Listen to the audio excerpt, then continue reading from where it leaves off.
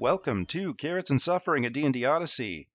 Don't forget to leave us a rating and review on iTunes or wherever you got this podcast. I am Nate, the DJ of this hot 80s and 90s classic jam station. Or whatever we are. As a note, this episode is a few days late because yours truly had a computer crash and had to just redo the whole thing. Also interesting, this is by far our most political episode, where our heroes and the politics of the kingdom clash full force in a non-violent way. If you're here for monster fights and high fantasy hijinks, maybe skip this one. But if you are up for some old-fashioned smoke-filled rooms and vote hustling, this is the episode for you. Last time on Carrots and Suffering. Our characters teleport into Hanzo and Vanessa Lunari's townhome by mistake and encounter the couple lounging about. Sans clothes. Oh god, oh no, ooh! Jalen kind of chuckles. Silpha face palms. Sable covers her eyes. I'm sorry we're popping in unannounced. Sorry to pop up like this. Hanzo Lunari, Silpha's fairy father, tells his backstory in an effort to convince Silpha to take his summer magic powers to defend herself from the Fairy Queen's magic. 400 years ago, I was the Lord of Summer Breeze, and all summer fairies are creatures of passion and joy in one type or another, and I felt that we were missing something fundamental to our nature, something that bridges the distance between humanity and the Fae. Anyone want to guess what that is? Love. It's love, Papa. The party rushed to the Mentor estate at the sound of whistles and found Fetch Byron attacking the place. So Byron turns around and says, "I will have my bride," and shifts into an animal. Silpha, go ahead and roll me a d8 if you'd be so Sure. kind to see what this person turns into. It is a 5. A 5. Oh, shit. Uh-oh. Oh no. Great. No dragons. No dragons, Nate. So, he turns into some sort of beast. It is a creature you have never seen before. It is some sort of lizard-bird hybrid, and it is truly massive. 18 feet tall, with massive tail, a huge muscular body, a massive reptilian jaw, feathers sort of rolling down its back. It doesn't seem to have wings, but it does have two tiny little A arms. scientifically accurate T-Rex. Using the power of Hanzo's sun magic and neutrality pact, along with Vanessa's summer sun enchanted hairpins, Lady Miev's fire and ice magic, Jalen's crossbow, Sable's storm magic, and Silpha's distracting love of Byron, the party managed to stop Fetch Byron despite him turning into numerous dinosaurs.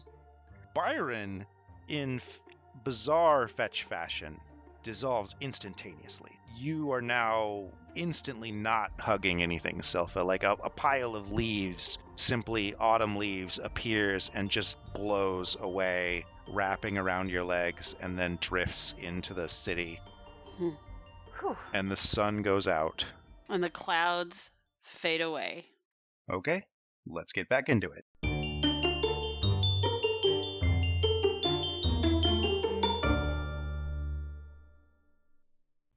Hi, I'm Nate, and I will be your dungeon master. I'm Sandra. I play Sable the Druid.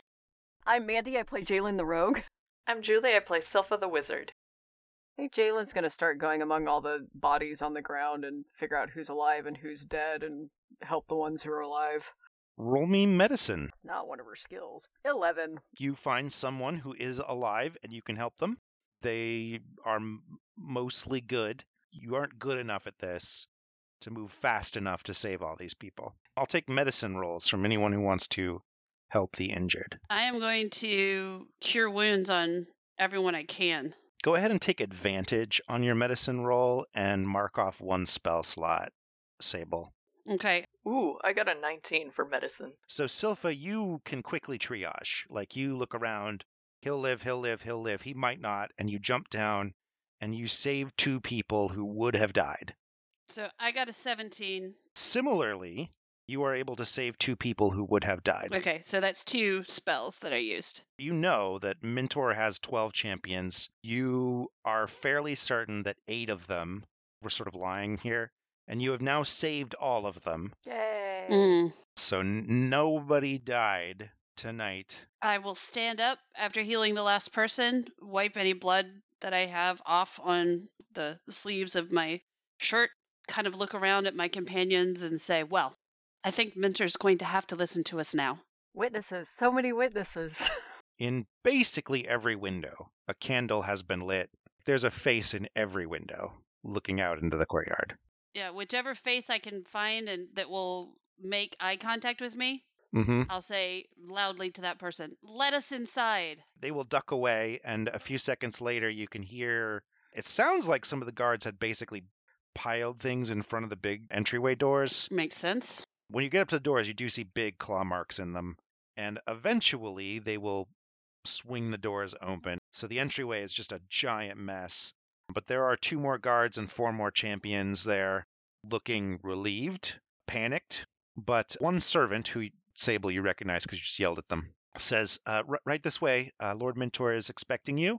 Or is everybody, like all of my friends and everyone following Yeah, me? I think we're all with you. Yep. You go to the essentially private quarters wing of the Mentor family, which tells you that they were definitely asleep when this started.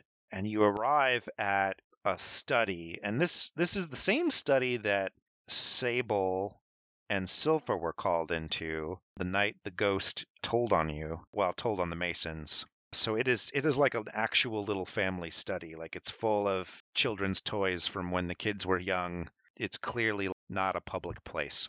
And as you walk in, Lord and Lady Mentor are here, and Malik and Harriet are here, which are their 2 children. So just so everybody remembers, it's Malik Jr. and Malik Sr., Mm-hmm. and Harriet Jr. and Harriet Sr. Okay. Did Vanessa and Hanzo come with us? Yes, And Miev? and Miev. As you all pile in, this is now a very cramped room.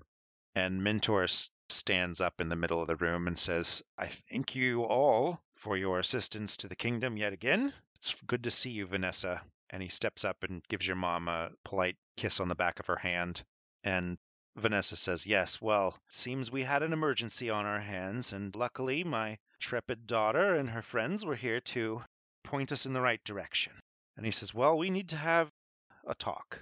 And he scans the room and says, and I think these are exactly the people we need for it.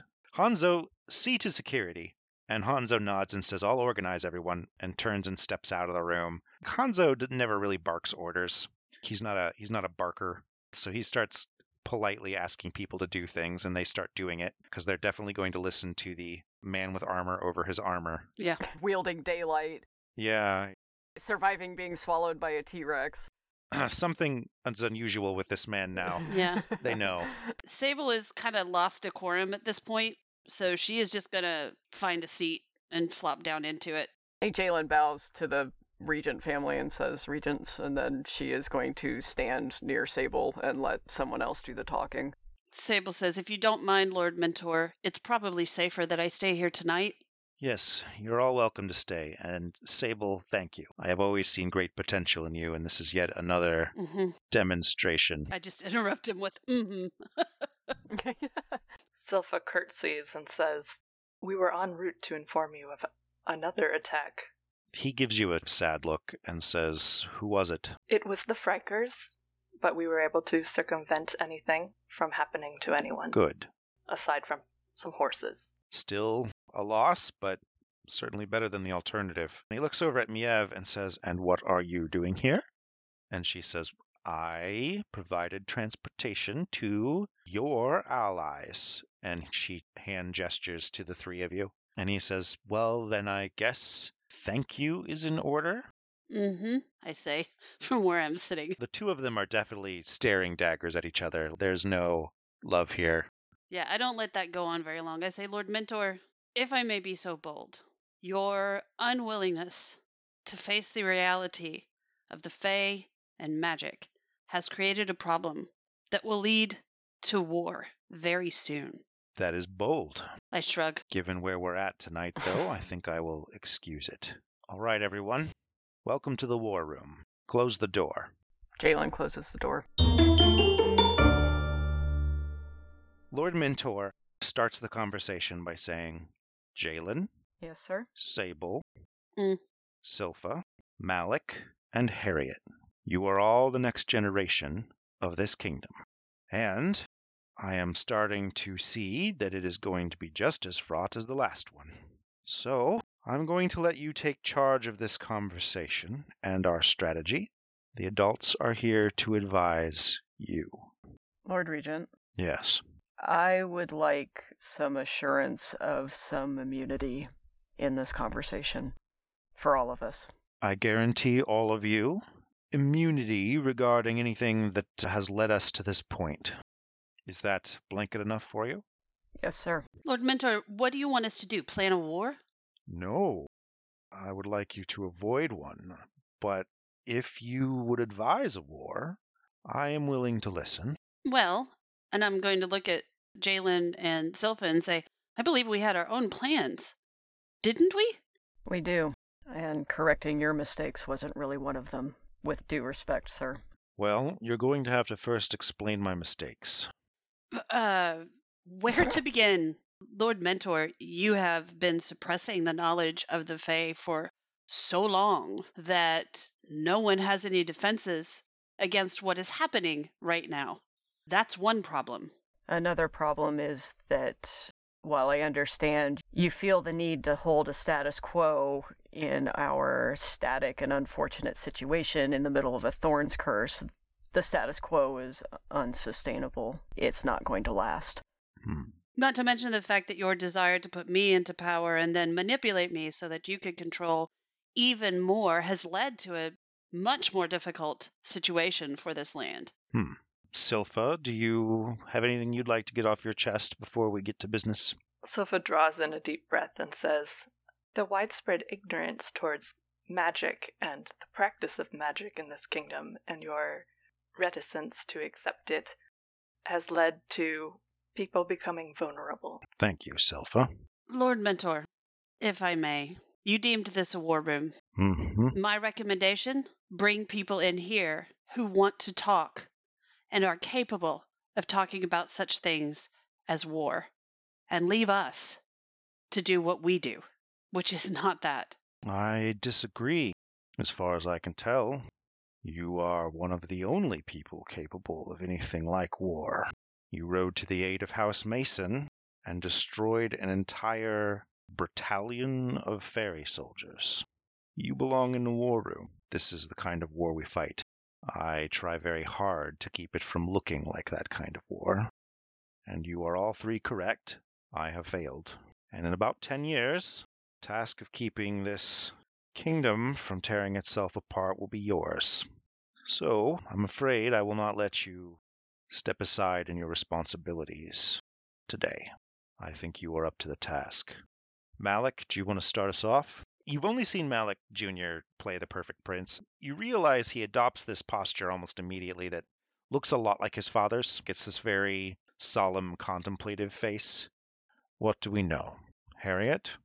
And Harriet says, to the best of our knowledge, Byron Mason has been replaced by some kind of fairy entity, and it was dispatched when it attempted to attack. And Silpha nods. That entity is called a fetch, and there are more.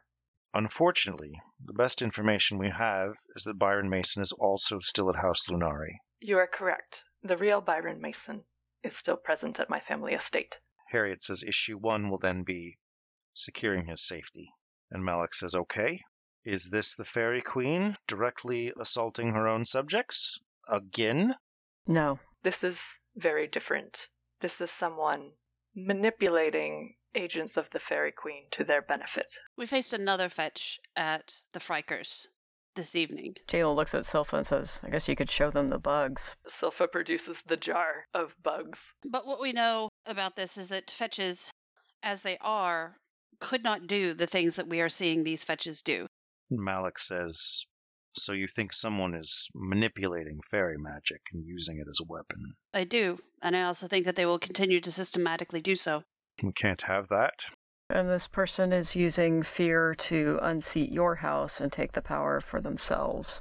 As you likely saw at court last time. And Silpha nods in agreement. Malik looks at Harriet, and Harriet says, I can't prove that it's Yennefer, but it seems awfully convenient. And Malik says, can anyone prove that it's Yennefer? I'm not sure anyone could prove that at this point. I'm not sure what could be done in response if we did. Well, I think the question you have to beg is anyone else powerful enough to do what this person is doing? We know that Yennefer probably is. I think we need to discover the motivations for Yennefer's course of action. Are they not obvious? Power and the amassing of it. In amassing power, what does she mean to achieve with it? Once she takes over, what does she mean to do? Precisely. Malik says, well, when word gets out that nobility is potentially, actually fetches, we're going to have a mass panic on our hands. Probably some house purges. There will be a lot of dead people. Then that word should not get out. Might be unavoidable if people saw Byron outside, and then we bring another Byron in. So we hide the other Byron. Okay, that buys us a little bit of time. The only thing I can think of, though, is to call a Lord's Council. Everyone has withdrawn their champions from the seat of the city. There's really no protection here anymore. My lord, I don't think you want to do that with all the other houses currently aligned as they are. There have been a lot of promises made to other houses in return to allying against yours. Harriet leans forward and says, I believe Miev has a loyalty oath. And Miev just nods and looks pale. And I believe that House Mason is hoping to better their lot and get some of the marriage contracts they were pushing for through the system. And House Evans has been in talks. I'm not sure where they ended up. Jalen does not volunteer that information. And Malik says, so your information tells us that it's, 3 houses to 4 in our favor? Well, we don't know where the Frykers are going to fall after tonight. So it could go any way. I think you need to get to the Frykers before Yennefer does. I don't think I can offer them anything. Better think of something. One way or another, calling a Lord's Council is potentially dangerous. I have one other thought. Let me talk to her to see if we can buy some time. Malik nods and says, buying some time doesn't sound too bad right this second. And Harriet leans forward and says, I don't actually know that we want to continue Father's policy of buying time. If you give us a chance, we might be able to change everything for the better. It's true. That is as much as I am willing to tell you about what I want to do. All right. Get Byron into custody immediately. I can hide him. I think we need to hide him with his children. What if I told you there was a means of identifying whether a person is a fetch? That would be helpful for us, but one of the things you have to remember, politically speaking, anyone who feels that Byron is in the way now has an impetus to get rid of him, consequence-free. I mean, the truth matters, but in this case, I don't know that it matters fast enough. Forgive me if I'm saying something a bit naive, but isn't the Lunari estate about the safest place he could be? I mean, unless she's a real idiot, Yennefer's not going to make a move on him there. Harriet says, what might level out the voting? What if we had one more house? Huh. Maybe one that was on our side. Jalen looks at Silpha and Vanessa and says, would that be where they would fall? Vanessa says, I haven't heard anything compelling from Yennefer. Since we're not nobles, we're below her notice, and the house would be extraordinarily grateful to the Minotaurs for this elevation in our status. The only downside is it would permanently take money and land from Miev. And you can see Miev not really react, but Lord Mentor gets this wicked-looking grin on his face from standing over in the corner. I think Jalen mutters, fuck's sake. Really, are you going to act like 12-year-olds over this? Miev says, no, I'd give it up. And Malik leans in and says, okay, I believe we have a new house. The bottom tier is barony. So who would be the Baroness? Melise or Vanessa? This is out of character. I think Vanessa would be the most natural person to be the Baroness because Melise is more involved in business and removed from politics. And I think, although she is the eldest descendant of the Lunari estate, the way things generally have worked in House Lunari is people get the jobs they're good at. I think the younger generation sort of looks at each other, and the older generation all immediately looks at Vanessa. There's no question in their mind. Sable's eyes have gone just distant again. We can elevate House Lunari. It will make anyone's hiding on their property much easier to protect, and it will give us one more vote in the Lord's Council. We can draft the proclamation up as soon as this meeting is over. That brings us to the issue of Yennefer. I don't see a way to avoid a public panic without calling a Lord's Council. Everyone has pulled their champions to their own property. The center of the city is completely indefensible. At least half of our champions are wounded now. What are we going to do about Yennefer? As I said before, I think we need to understand her better. If there's something she could be offered which would satisfy her desires, we might be able to turn the situation to our favor. All right, so we enter into negotiation with Yennefer. And Harriet leans forward and says, also something Father would do. And Malik says, just because Father would do it doesn't mean it's bad. And Harriet says, yes, well, I think the room disagrees.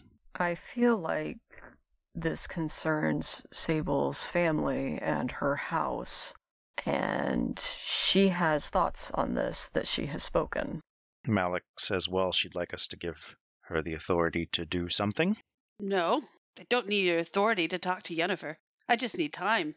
I suggest you give Sable the time she needs to go talk to Yennefer. In the meantime, I would suggest that you work on House Frykers and think of a way to keep them loyal to you. Because even with House Lunari bending things in your favor, it wouldn't hurt to have one other house in your favor. Do we have anything that will pull the Masons back to our side? There's a marriage contract you got in the way of. I can't possibly predict what kind of political situation Byron's going to be in. This is a mess for him. I don't know if that allowing him to go forward and marry Silpha or allowing Meg to marry Leslie would have any effect at this juncture. The Masons desire to reclaim some of the status that they have lost, and they desire access to magic. If you allow the wrong kind of influences in their practice of magic, potentially a future problem will arise. I agree. If in denying them the known quantities of Silpha, she nods at Silpha and Leslie, they're going to look for it elsewhere. And I highly doubt anybody's going to like where elsewhere is. Silpha nods firmly in agreement. They also lost a lot of their status when they lost access to their quarry, and there's a certain head family in this kingdom that is preventing any kind of expeditions out into the Thorns. So maybe you could offer a little olive branch, and maybe we could try to get them to their quarry again. Silpha chimes in with, there already is a means for accomplishing that, it's true. And Harriet says, is that your stone champion? Silpha nods. If House Lunari will offer its stone champion services to House Mason, we can make this deal work. The stone champion cuts the path to the quarry. House Mason reclaims it with thorns cutters. They can get back into the business of stonework, and it will give House Lunari a much stronger footing. But I'm not sure that stone is enough. This is Harriet talking.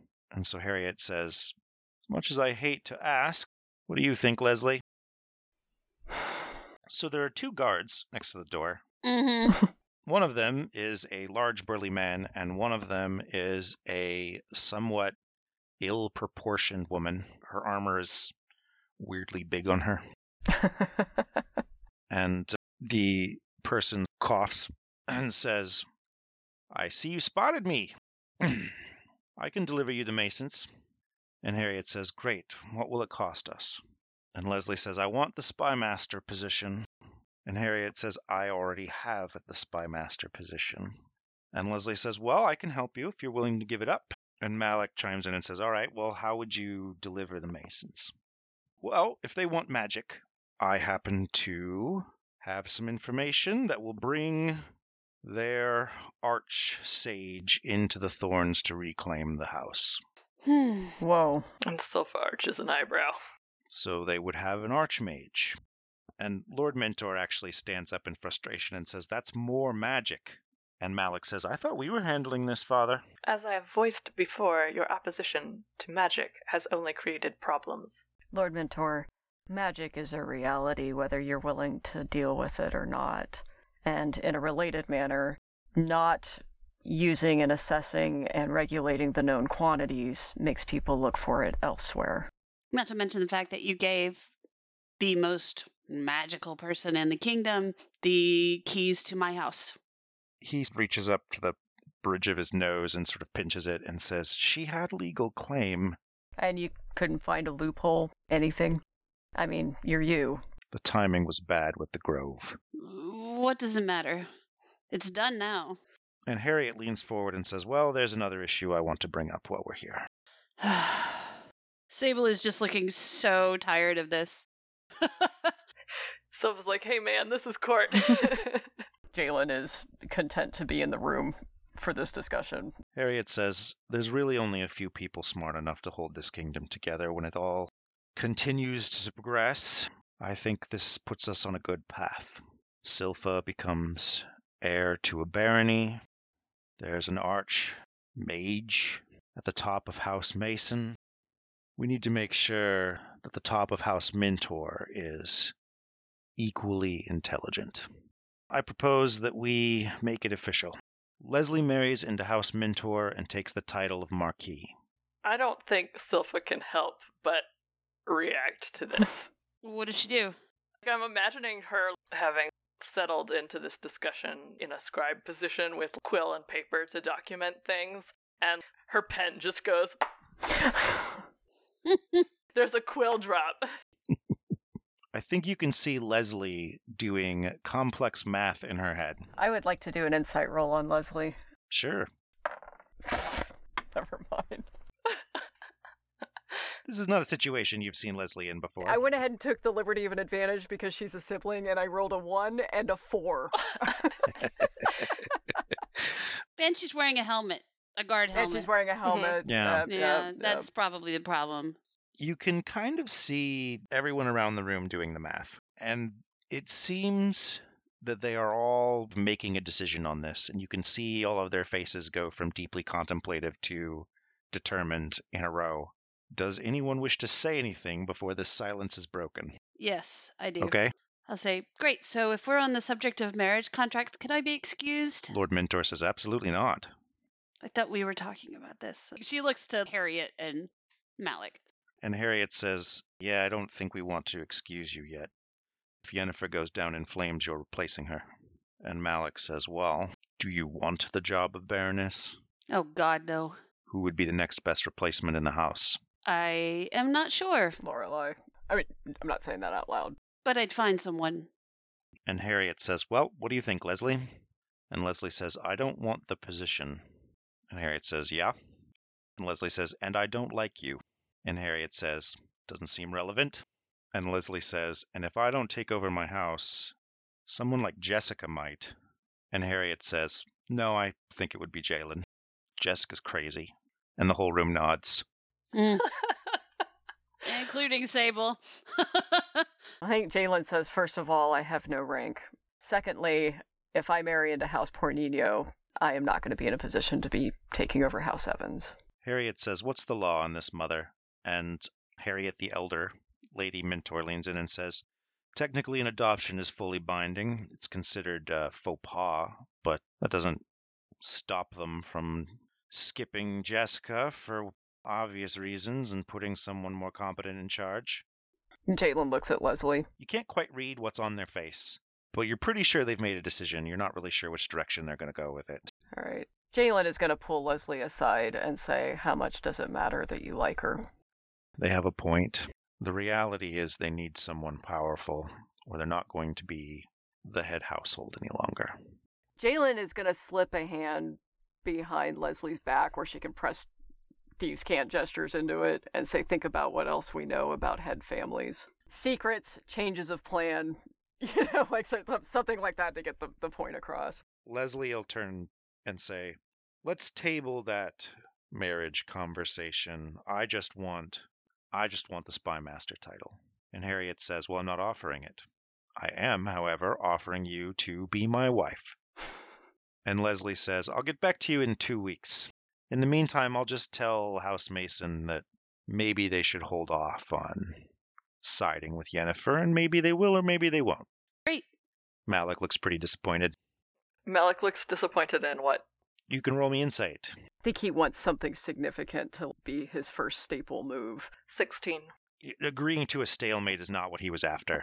You don't think he wanted a war per se, but he thinks that you have all the tools to outvote Yennefer in this room and are not using them.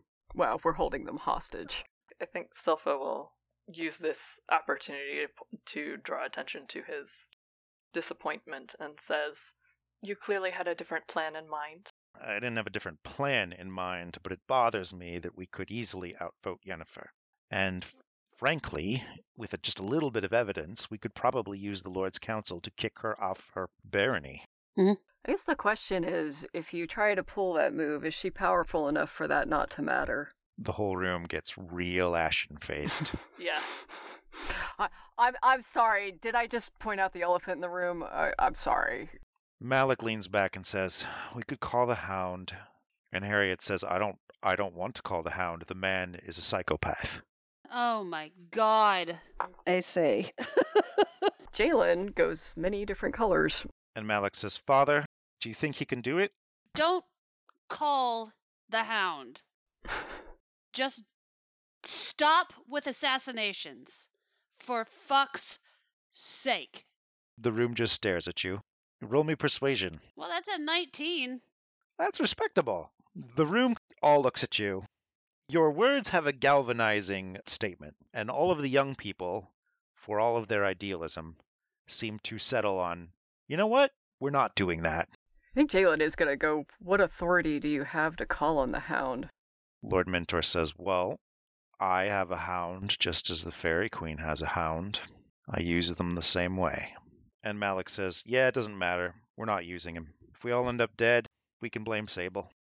But in the meantime, I think we've made our decisions. Oh, great. We're stalling and we're negotiating. I say give it a day. Give it this next day. Let Sable talk to Yennefer. You talk to the Frykers. Let Leslie talk to the Masons. Call your Lord's Council the day after. And in the meantime, I don't have any security to send to Byron. Can anyone call in a favor with the Porninos? Yeah, I can. I can see to Byron's safety to the extent that I'm capable. All right. Meeting adjourned. We meeting tomorrow night? Sable's like halfway out of her seat. Then Jalen speaks and she's like, Everyone owes me a report at the end of tomorrow. Yes, sir. That was Malik Jr. Mm-hmm.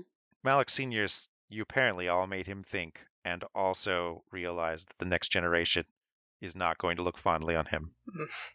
Nope. But how much does that matter? To you, not much. To him, maybe a little. Yeah, so as soon as we're released, I would go out. I would leave, get shown to whatever room, and I'm going to ask for tea and bread and honey. Okay. You can definitely get tea, bread, and honey. Do I hear the flitter of wings anywhere? I think by the time the whole conversation's over and you get to your room and tea, bread, and honey has shown up, the pixies will have found you. They didn't know where to look, but eventually they're going to show up wherever there's a drama. I'm going to dip my finger in the honey and I'm going to hold it up and say, somebody want to get me whistles? You hear a yes, ma'am. And then several tiny fingers of honey just pull little licks of honey off your finger and you hear slurping. Mm-hmm. And then about 20 minutes later, Whistles appears at your window. Enough time for me to have some bread and tea. And Whistles says, what can I do for you? I want you to tell me again about this deal.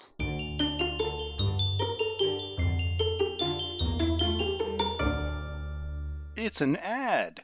Oh boy. I'm told that there is information that you possess about the Masons, and I want it from you now. She feels in this moment like her life is forfeit no matter what. Like, if I don't tell, Lord Mentor is pissed at me. If I do tell, House Mason will be on me. Suddenly, Sable pulls out a Bozorth ginger limeade, available at your local Portland market of choice and farmers markets in the area. The situation turns festive, and the day is saved. Go forth in Bozorth at bozbev.com. It's time for the mid-roll, and that means Fairy Facts. Today is brought to you by the Halam Iganidor, or the Water Leaper. The Water Leaper is said to be a fairy monster, evil to the core and bestial and goblin-like in nature. It's described as a toad with bat wings for front legs and no back legs to speak of, and a lizard tail with a powerful venom stinger on the end. This creature flies across the top of the water to attack things while emitting a scream that stuns its prey, in and around ponds.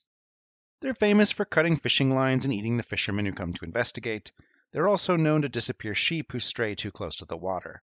Now, as I was describing it, perhaps you thought of the common stingray, a flat fish-like creature with wing-like fins, big eyes on its bulb head, and a tail with a big angry barb on the back of it. If you did, you're not alone, because basically, if you look at one cross-eyed, they're kind of the same exact thing. So, assuming one inspired the other, the water leaper is probably 18 inches in diameter, similar to the common stingray found in the ocean waters around where this lore is from. Dealing with an ocean ray can be a bit tricky. They're gentle creatures, but if you step on one, it can go poorly, so they do recommend you shuffle your feet around them. That way you don't scare them and they can get away from you. Dealing with a water leaper is as simple as not fishing alone. So there you have it. Do the stingray shuffle, and don't fish alone. Okay, let's get back into it.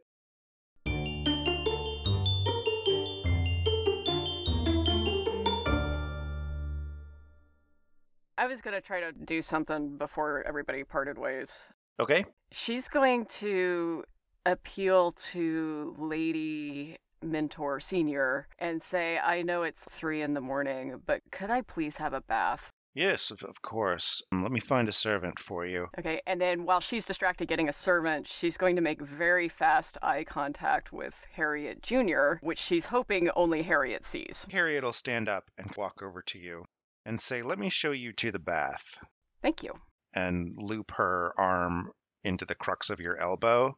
And then she'll look around and say, Silpha, I'll be by to speak to you momentarily. Congratulations on your promotion. Silpha will curtsy to her. Thank you, Lady Harriet. And with your elbows crucked, she walks you down the hallway to a bath. I know you want to go to bed, Lady Harriet the Younger, but I wondered if I could ask you something that's a little more sensitive and suited to a bathroom rather than a war room.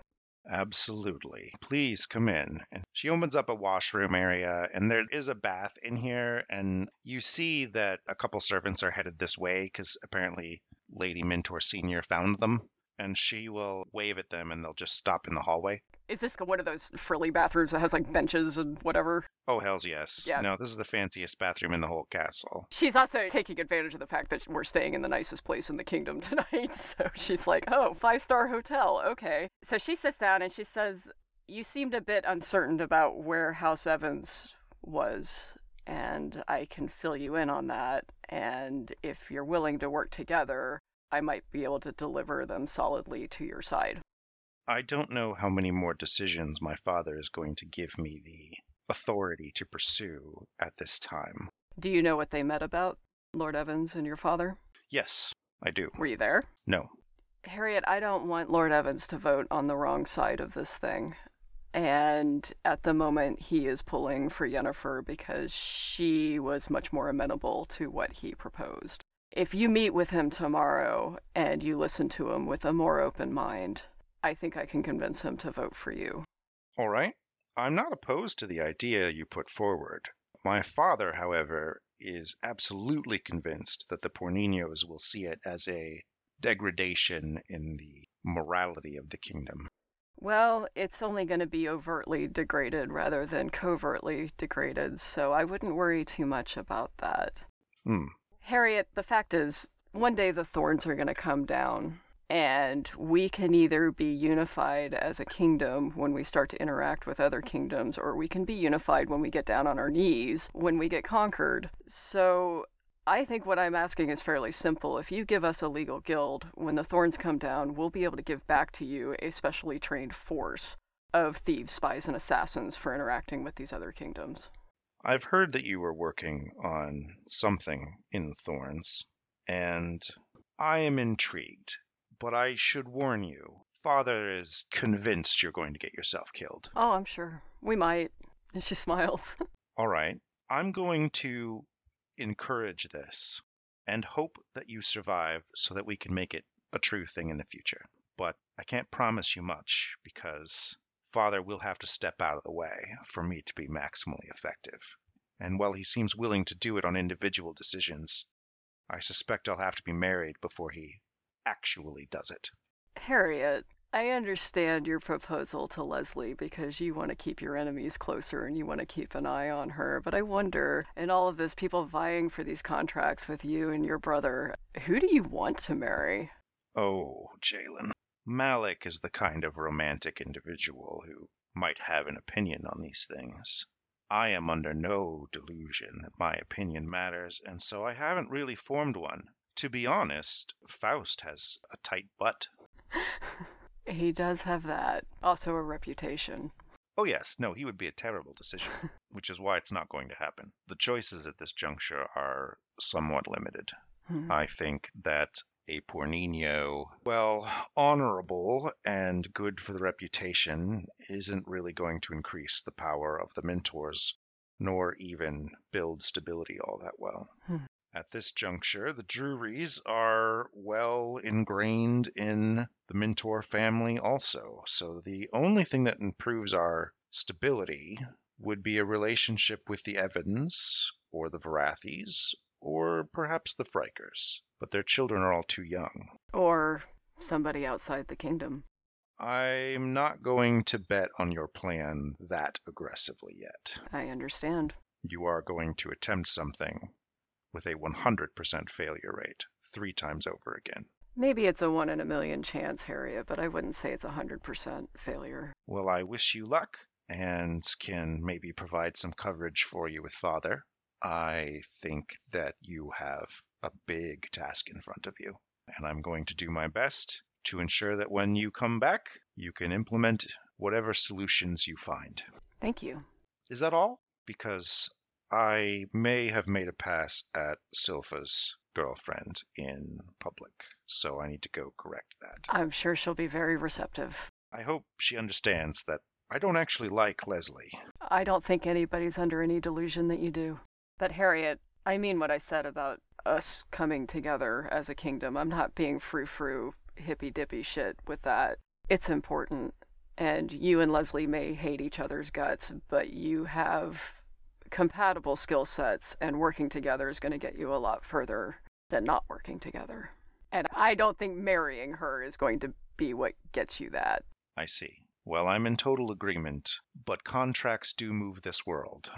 But I'll take this under advisement. Thank you. Enjoy your bath. I'll send the servants in. Thank you. And she's going to tip those servants really well. So you've had really no look at Harriet or Malik, but you get the impression that these servants, they work for the Mentor family, but they absolutely work for Harriet. Right. She has a base of power that you have not seen before, and it is evident that it is subtle, but it is strong. Spy network. All right, we're going to switch topics over to Harriet, who, after her 10-minute conversation in the bathroom, will knock on Silpha's guest room door. Silpha will respond by opening the door and say, "Yes, Lady Harriet, come in." She'll step in and say, "I'll keep this brief because it's very late. I just want to let you know that there's nothing personal in my pursuit of Leslie." You couldn't have said that worse, Harriet. Oh yes, I am perfectly aware and educated in the politics regarding royal marriages. Well then, you understand that I meant no offense to you, and I really do want to welcome you to the noble cast. It's been a long time coming, and you and your mother have proven yourselves to be top quality individuals. Oh, of course, Lady Harriet, and I do forgive you for all those times you have referred to me as Larva Lunari, that pasty bookworm. Yes, well, you grew up quite nicely. Apologies for my childish behavior. And I apologize for nicknaming one of our family cows after you. Yes, well, Lady Harriet, why don't we have a conversation in the morning, if you are amenable to it? absolutely. The lords and ladies will arrive probably around 10, so you've got about 2 hours. Maybe breakfast, you and me. A private breakfast. Wonderful. Thank you. Excellent. Any one of the servants will show you to my courtyard. And she turns around and without ceremony leaves your room. Tell me again about this deal of yours. The one wherein you become an agent of the Fairy Queen Mm. and receive a blessings of her power. We'll talk about that part, but I do want to hear.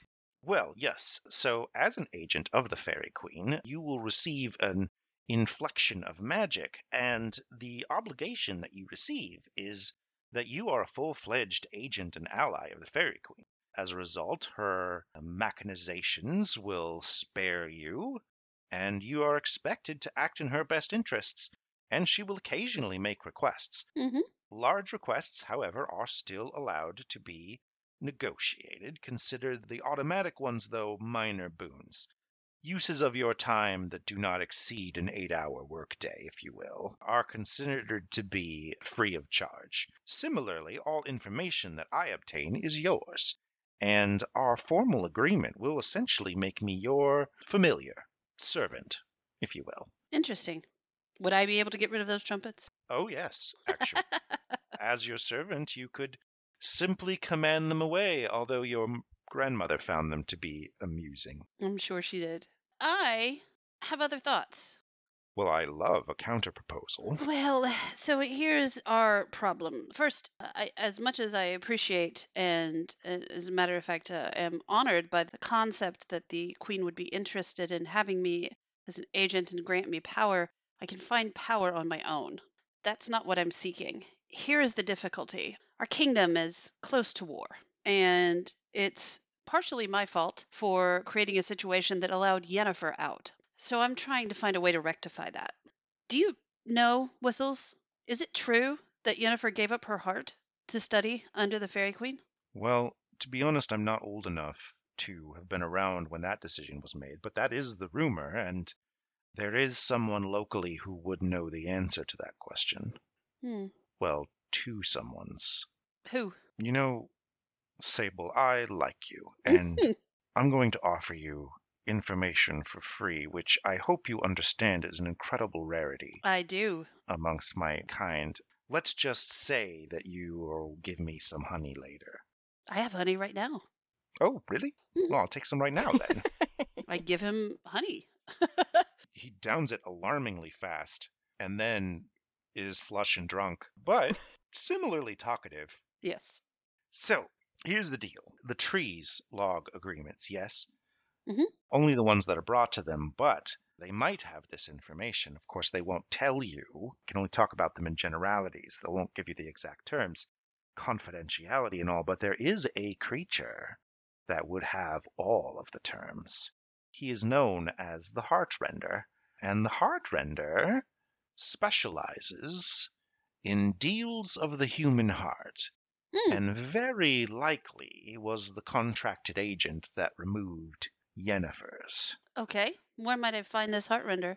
Well, I've heard rumor that is very reliable that the Heartrender lives in the monastery north of town, about a 20-minute walk into the Thorns, if you leave House Mintor to the north.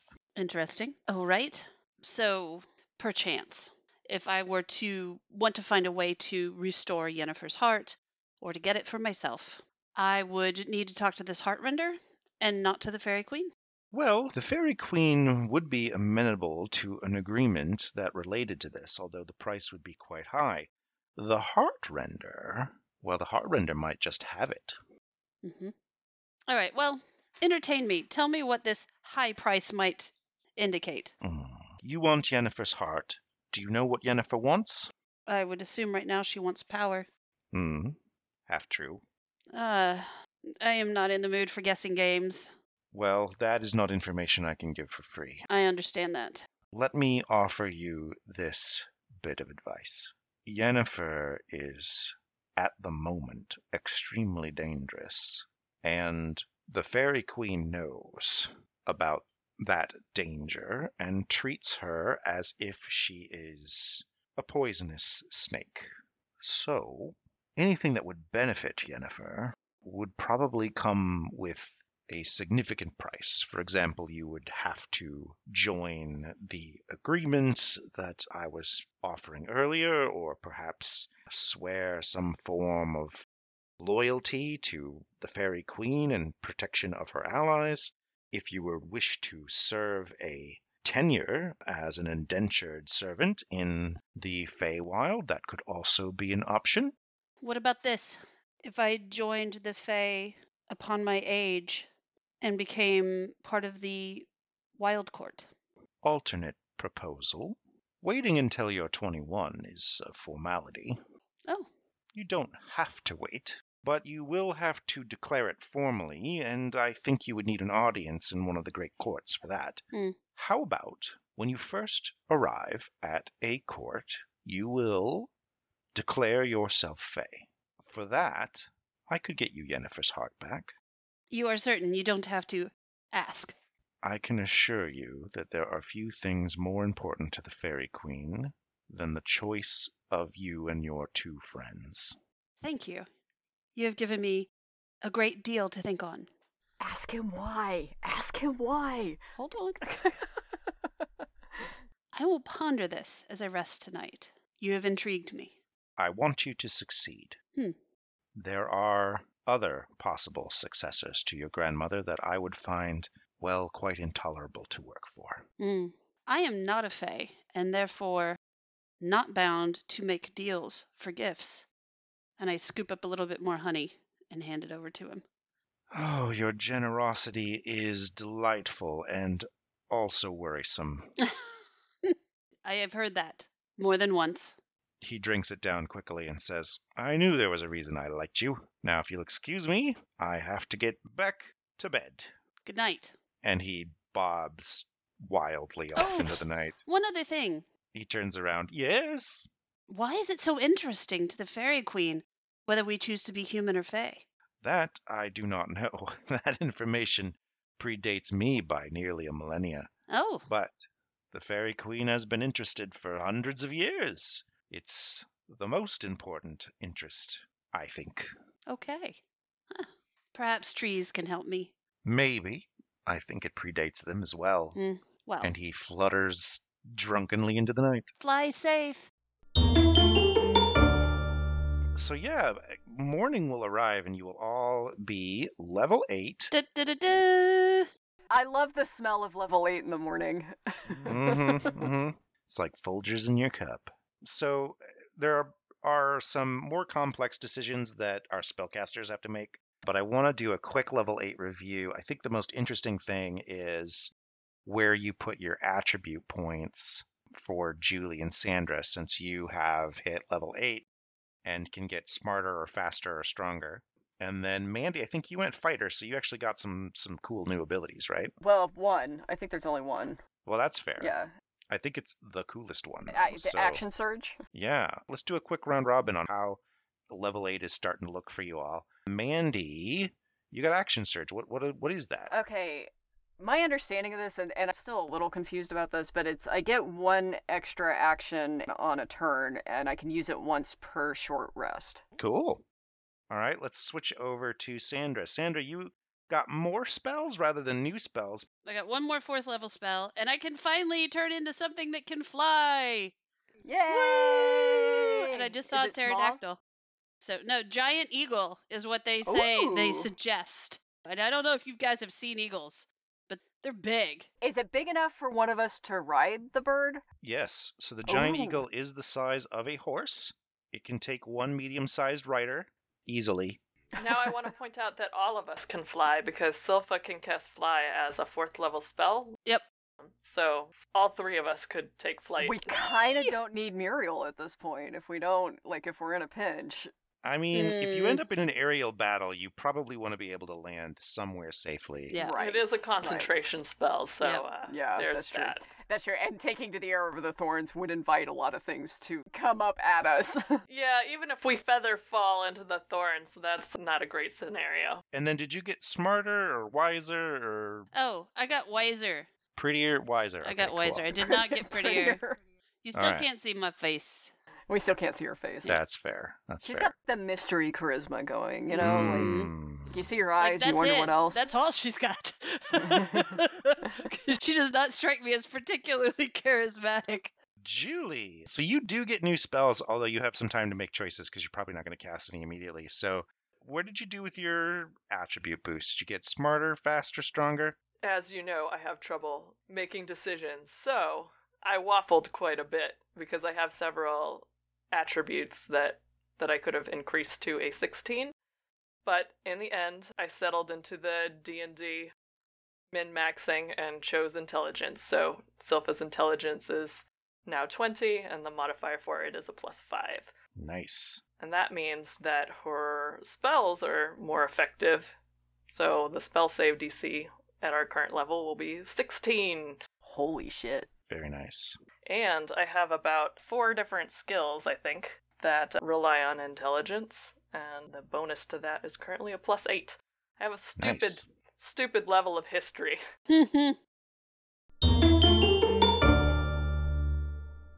So morning happens. It's snowing still. At this point, the red splattered snow across the Mentor courtyard has been covered up. It is eerily quiet in the way that a fresh snowfall mutes the world, and sparklingly bright with this reflective surface sheening across the whole town.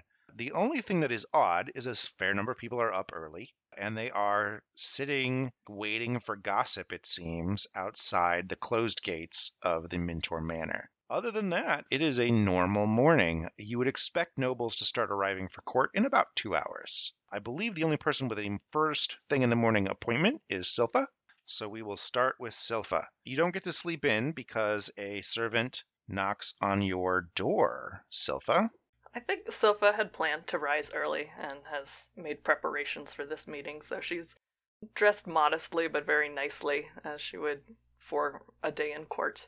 She takes you down. You're still in the wing of the house that is dedicated to the actual family, so everything's quite opulent, and she takes you through a series of small doors into a suite, which you imagine is Harriet's room. You can see off to the side there's a curtain up, but you imagine that's probably Harriet's bedroom. You walk through her personal study, which is surprisingly plain. There's very little in here. It doesn't look like she actually works out of this space. It's got a lounging couch. And she takes you through a back door out into the snow, where servants have cleared this patio space out the back of House Mentor. It's not very big, but there is a small fire going, a tiny table, and Harriet is bundled up in the biggest robe over the top of her day wear. And she comes in and says, "You can have the seat closest to the fire if you'd like."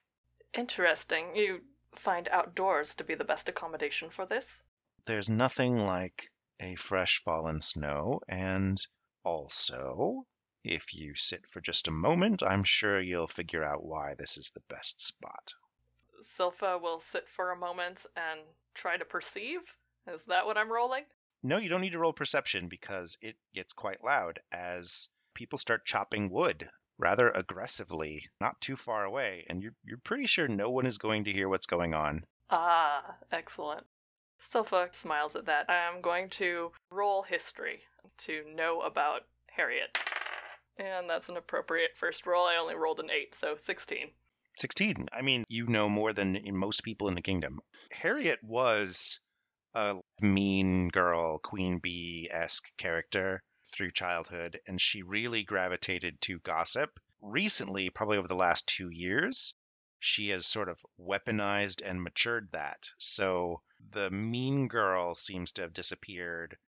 You suspect it's still there, but it's very purposeful now. She has a really strong gossip network, which you now know she actively cultivates as her job, since you learned she would like to be the spy master for the kingdom, or has even declared herself the spy master for the kingdom. And the only other thing you note is that royal protocol protects her reputation really strongly. So she falls back on a set of behaviors that is sort of the perfect princess. And if you had not been in court in her gossipy phase, you would not know. So Silpha will follow court protocol and fall into the personal politicking that she would normally leave up to her mother, but has now realized that this is something she will have to take on. Okay, you can give me an advantaged persuasion roll. And the advantage comes from the fact that you are relying on a set protocol that you know. Ooh, 16. This conversation immediately takes the established pattern. And you don't know if Harriet is happy about this or not, but you are able to immediately begin pleasantries. Harriet falls immediately into them, and the conversation as breakfast is brought out is exactly perfectly what you would expect, and everybody seems to be put at ease by this.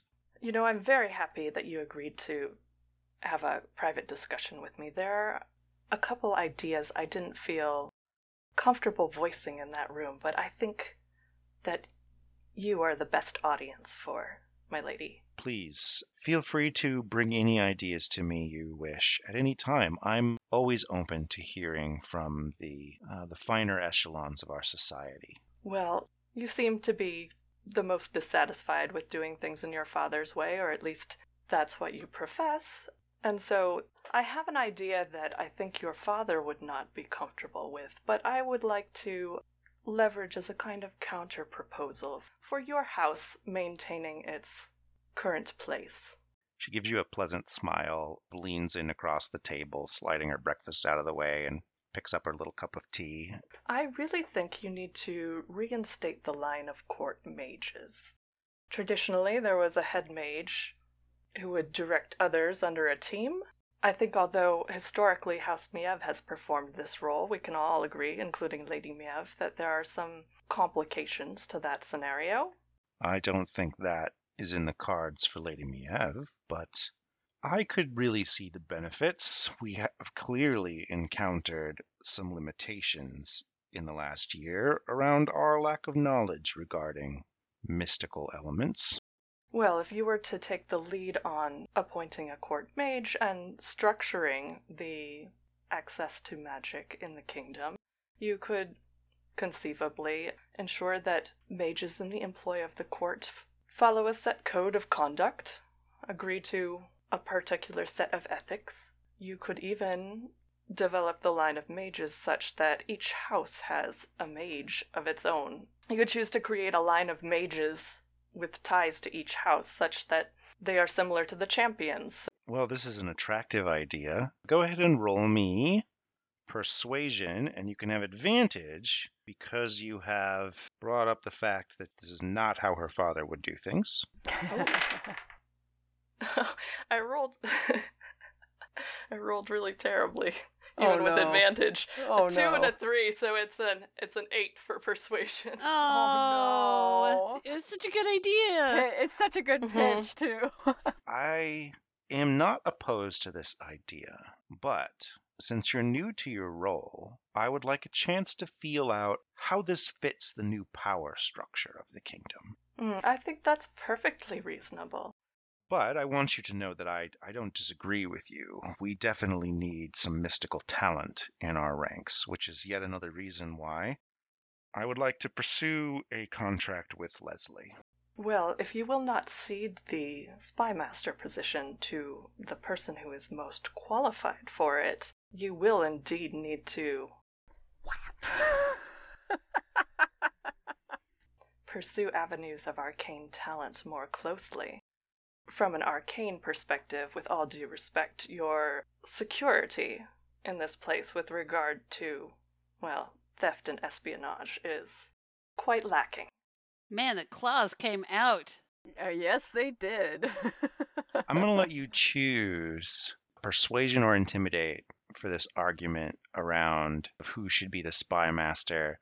Damn, Silva. You don't have disadvantage. I still have advantage? No, you don't have advantage. Oh, okay. I'm not imposing disadvantage. I would normally in the situation because you're pushing for something directly against her stated interests, but I think your argument is solid and security is really front and center in her mind. So just a normal persuasion roll. Okay. Oh, I did much better with that. It's a 15 on the dice plus 5, so it's a 20. 20, okay. She leans back and makes a pouty face. So Silva is gonna lean in and put a hand on her arm and say, as I was taught, part of leadership is acknowledging areas in which one has shortcomings, and one overcomes them by recognizing and employing others who are experts. making it amenable for people who do possess those talents to work for you rather than against you. And believe you me, I think that if you do not cede the spy master position to Leslie Evans, regardless of whether you are married or not, she will never work for your interests. I'm beginning to sense that that is true as well, Silpha. And despite the fact that your word choice might not have been the most flattering for me, you have a valid advice and a good quality counsel. Perhaps Court Mage might be in your future. As for the title of Spy Master, I guess letting it go would be a good leadership decision, and it would potentially deliver the Masons to our side immediately. I'm not happy about this, but I can begrudgingly admit that it is a good idea. Similarly, I'm not happy about trying to set up a marriage contract with Leslie, but I've come to the realization that it is also a good idea. Anytime you should want my counsel, it is available to you, Lady Harriet. And then at some point, Silpha pulls out a little compact with a mirror and a bit of beeswax-based rouge, it looks like, and will be like fixing her lips for the day. Like, applies it and puts that away. And then she says, "This was a good conversation. When we meet later today, I suggest that you bring up what we have talked about and cede the spy master position to Leslie Evans." I'm gonna roll a saving throw. It's wisdom, I believe, for suggestion. 16. Otherwise, it's just like Silpha making a statement. She rolls a 3. Ooh, go Silpha. You had her mostly convinced, but now it's also her idea, Mm-hmm. mystically speaking. So this is a guarantee at this juncture. You are pretty sure. Look at that smile. Silpha walks away with a similar expression that's Satisfaction. a smile of contentment and satisfaction.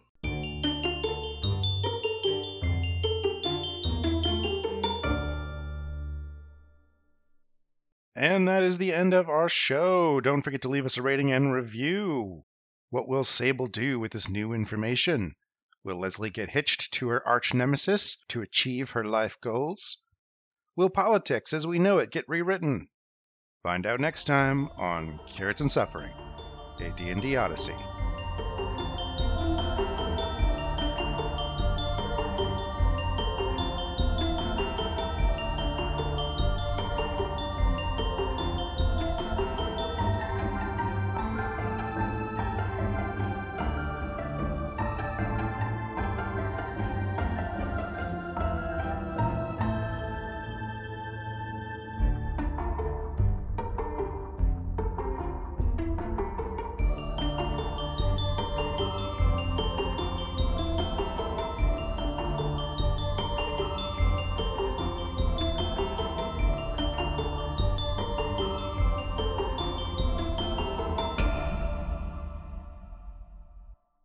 Dungeons and Dragons and Dinosaurs. Yep.